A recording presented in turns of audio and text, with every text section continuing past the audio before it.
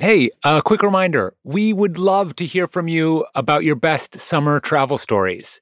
Give us a call and tell us about the places you went, the people that you have met, the things that you learned while traveling. You can record a voice memo and email it to us at hello@atlasobscura.com or call us and leave a message at 315-992-7902. Looking forward to hearing from you.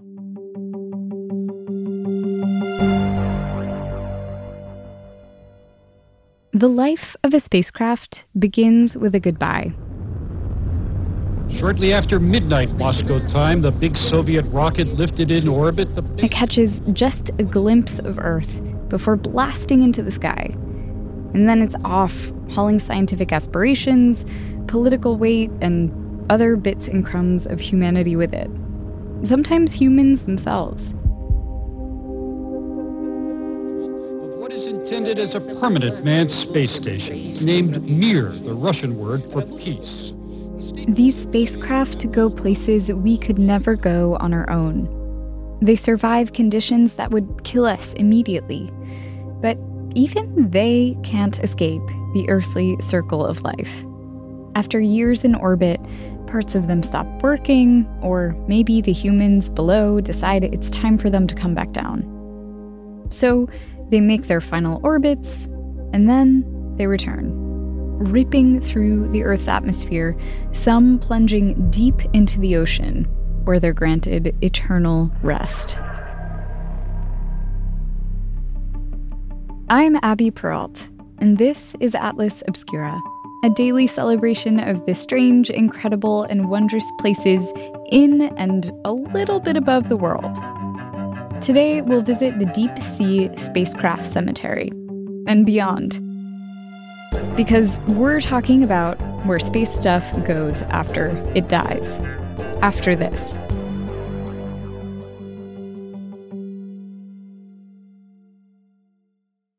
When was the last time I took a road trip? How many national parks could I hit in 2 weeks? What about hotels? Wait, hey, Erica, how much am I spending on travel? When your questions about life turn into questions about money, there's Erica, the virtual financial assistant to help you spend, save, and plan smarter. Only from Bank of America. What would you like the power to do?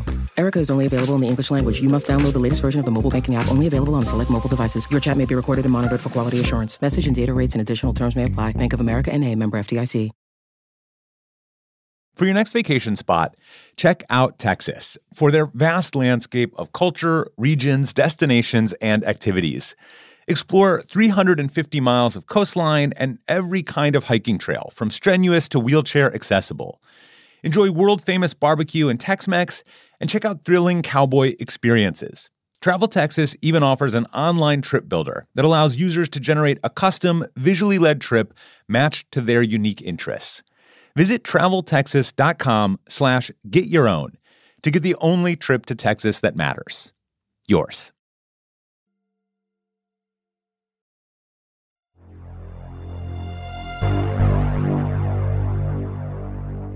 Since the launch of Sputnik in 1957, humans have been sending all sorts of things into space. Stuff like the Sirius XM-8, a new satellite just launched by Stitcher's parent company, or cargo spacecraft, bringing supplies to space stations, not to mention the more surprising stuff, like golden records or red Teslas. There are an estimated 35,000 bits of stuff that are 10 centimetres right up to objects that are the size of double-decker buses, up to, of course, the International Space Station, which is said to be the size of an American football field or a 5-bedroom house. That's Dr. Alice Gorman, associate professor at Flinders University in South Australia, and one of the world's leading space archaeologists. She studies all sorts of ways humans have engaged with space, including these tens of thousands of objects rocketing around in Earth orbit. And that's just stuff 4 inches and bigger. There's believed to be millions of objects if you count anything smaller than that. They're distributed from low Earth orbit, which is about 200 kilometres above the surface of the Earth, up to maybe about 1,000, 2,000 kilometres. Then you have a region that's just called middle or medium Earth orbit.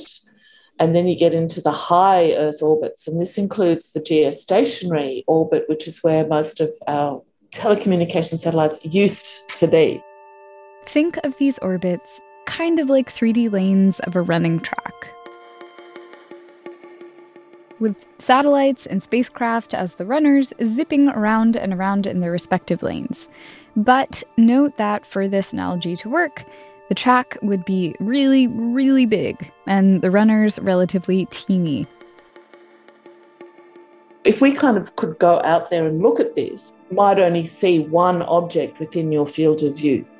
So that impression we have that this stuff is closely packed together and all jostling together, that's actually like an absolute worst case scenario, which we're not at yet. Yet. There's growing concern about what will happen over the next few decades, as there are a lot of big plans to launch way more stuff into orbit. And here's the thing. The vast, vast majority of objects orbiting the planet is considered space junk. Something that doesn't currently have a purpose and doesn't have a purpose in the foreseeable future. Millions of tiny space debris, like dust, flecks of paint from a rocket, a rogue toothbrush, a glove lost by an astronaut on a spacewalk. There are even some entire antique rocket bodies and defunct retro satellites from as early as the late 50s. 2 experimental satellites called Dodecapole 1 and Dodecapole 2, sometimes called Porcupine 1 and 2, because they had 7-foot antennas. So they look like sea urchins, and they're not working anymore. They're technically space junk. I quite love them. When satellites like Dodecapole 1 and 2 and many, many other spacecraft from decades ago were designed to go up, they weren't really designed to come down. And while it's cool they're up there, all of these obsolete satellites zipping around in Earth orbit can also be cause for concern. They might lead to space collisions. First of all, they can cause expensive spacecraft to stop working. Second of all, every collision creates small bits of debris, whether those are dust grains or large chunks. This is why they sometimes call space junk zombie satellites, because they're just like, they're after the electronic brains of the working satellites. Wow. But they can't be controlled. They're just like going, Today, luckily, there are a few different ways to care for the bodies of dead spacecraft. A lot of what lives in low Earth orbit, especially smaller satellites, are guided down through a kind of sudden cremation, deliberately dragged into the atmosphere, where they almost immediately burn up. Those in geostationary, on that outer lane of the track, face a much quieter, colder end to their lives. They're sent into the graveyard orbit, over 36,000 kilometers, that's over 22,000 miles, above the Earth's surface. There has been a convention that when a spacecraft gets to the end of its life, enough fuel will be left in it to push it higher into the graveyard orbit, so it'll be out of the way of the satellites that are working. At this height, nothing will ever get dragged back into the atmosphere. You know, we call it a graveyard orbit, but they're not dead under the Earth. They're not buried. They're extremely active. Right. They're ghosts, really, aren't they? Ghosts don't stay still. Ghosts haunt. So, in fact, you know, they're haunting orbit. What about the remaining space things that don't wind up as space ghosts or engulfed in flames? The bigger stuff, like space stations and cargo craft, which can't fully burn up in the Earth's atmosphere, they return to where their journey began, here on Earth. This re-entry process is done really precisely. Spacecraft are guided down in a specific way to a specific place. So as far as that controlled reentry goes, that means you have to control its speed and hence its altitude such that it's over the right part of the ocean at the right time. Then it will come screaming into the atmosphere and heat up both from sort of friction from the atmospheric molecules and compression, which raises the temperature. And at a certain point, it will start to fall. But you can just imagine, there are head-hurting equations involved in making all of these calculations. And I'm glad that someone else is doing them and not me. If these head-hurting equations have been done right, what remains of the spacecraft plunge into the Pacific, sinking over 2 miles deep, far enough down where no light can reach, hissing and creaking and settling into what is called the Space Cemetery, around a spot called Point Nemo, or the oceanic pole of inaccessibility. The idea is this region is so far from land and from inhabited areas that this absolutely minimizes the risk that a human property would be hurt. And this region of the ocean is meant to be fairly sparsely occupied by marine life as well. And it's probably important to note that this far-out sea cemetery isn't some small-town plot. Well, it's actually quite a large area. So again, we probably kind of have a unconscious visualization in our heads of sort of this little mountain of rockets that are all piled up. That is 100% how I saw it in my anthropomorphizing mind's eye, but this cemetery is far less crowded than human ones, with spacecraft pieces scattered across the ocean floor, hundreds of miles apart. Humans have been burying space stuff in the spacecraft cemetery since 1971. And since then, over 260 craft have landed here. Here lies a SpaceX rocket, one of the more recent burials. 6 Japanese HTV cargo craft. 140 Russian resupply craft. Freighters returning to Earth toting astronaut poop. The automated transfer vehicle named Jules Verne, which delivered 2 original 19th century manuscripts written by Jules Verne himself to the ISS. And then the celebrity of the cemetery, the Russian space station Mir. That is the last view from Mir. Mir, of course, alone in the sky right now, nobody aboard, and on its way to its death in the Pacific Ocean. In 2001, shortly after its 15th birthday, Mir descended from the sky, breaking apart in a glow of blazing plasma. A very goldenish, perhaps a little bit silvery, fireballs. Like a sparkler being whipped through the air. The speed and Mir has been in the spacecraft cemetery for about 20 years now. And in the not-so-distant future, it will be joined by the International Space Station. When it's reached the end of its road, it too will drop from the sky, slip beneath the waves, and fall to its final resting place here in the oceanic pole of inaccessibility. Maybe you're thinking, we were just talking about concern around polluting space, but we're cool with polluting the ocean? And you'd have a point. A lot of spacecraft fuels are quite toxic. Hydrazine is one of those. Some fuels aren't toxic, but some of the kind of mixing elements, agents of those can be. So there can be an impact, especially if there's residual fuel in the tank that leaks out when the spacecraft lands in the cemetery. Alice says scientists are recognizing that.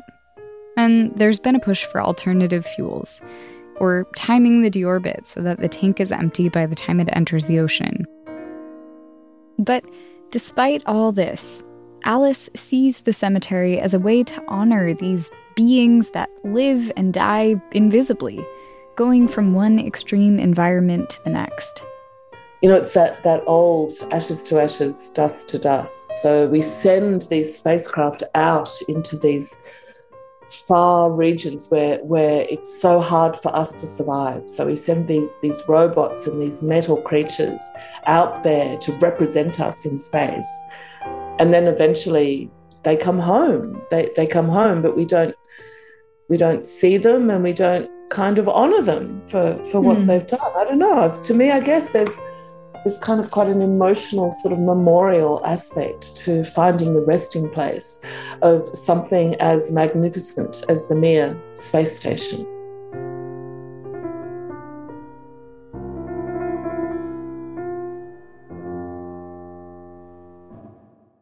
Alice and one of her colleagues are talking about actually locating the parts of Mir scattered throughout the cemetery, looking into mapping them, exploring what remains of them, and what they've become. There's a chance these bodies of dead spacecraft might take on new life on the ocean floor. So it's very common for shipwrecks to become like teeming with life, like corals grow on them and fish go and live in various bits of them, and all kinds of sea life kind of turn these formerly human habitats into their own. So could we say that Mir has died when it's simply like been transformed into another level of existence where it becomes this habitat? And now I'm thinking of the Shakespeare from The Tempest. I'm just going to look this up because it's about transformation in the same way. Shakespeare. But here it is. So it's from The Tempest. For fathom 5 thy father lies, of his bones are coral made. Those are pearls that were his eyes. Nothing of him that doth fade, but doth suffer a sea change into something rich and strange. So that's kind of how I think of Mir and these other spacecraft at the bottom of the ocean.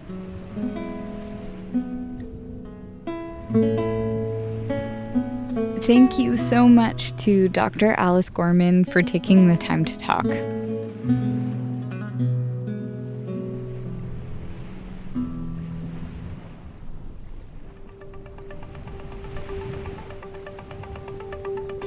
This podcast is a co-production of Atlas Obscura and Witness Docs.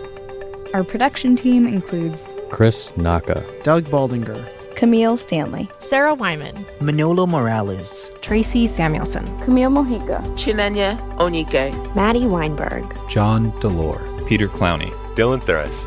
Our technical director is Casey Holford. Our theme and end credit music is by Sam Tyndall. This episode was mixed by Luce Fleming. I'm Abby Peralt. Thanks for joining me.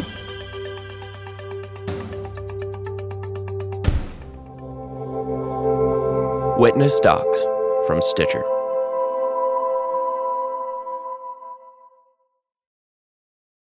The world isn't wide enough for those with an insatiable desire for discovery.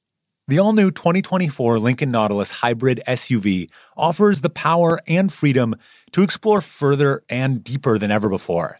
Intuitive, smart features ensure they are always connected to the road ahead. Inside, a thoughtfully designed cabin immerses you in a universe that is all your own. The larger-than-life panoramic display spans the entire width of the cabin. It's customizable and interactive. Drivers can even personalize their backgrounds with a series of nature-inspired themes. This vehicle signals the arrival of an exciting new chapter for Lincoln. Discover more about the 2024 Lincoln Nautilus at Lincoln.com. This is a big year. The Ohio Lottery's golden anniversary. 50 years of excitement, of growing jackpots and crossed fingers. 50 years of funding for schools, of changed lives and brightened days. 50 years of fun, and that is worth celebrating. So watch for can't-miss promotions, huge events, and new games that will make the Ohio Lottery's 50th year its biggest one yet. Learn more at funturns50.com.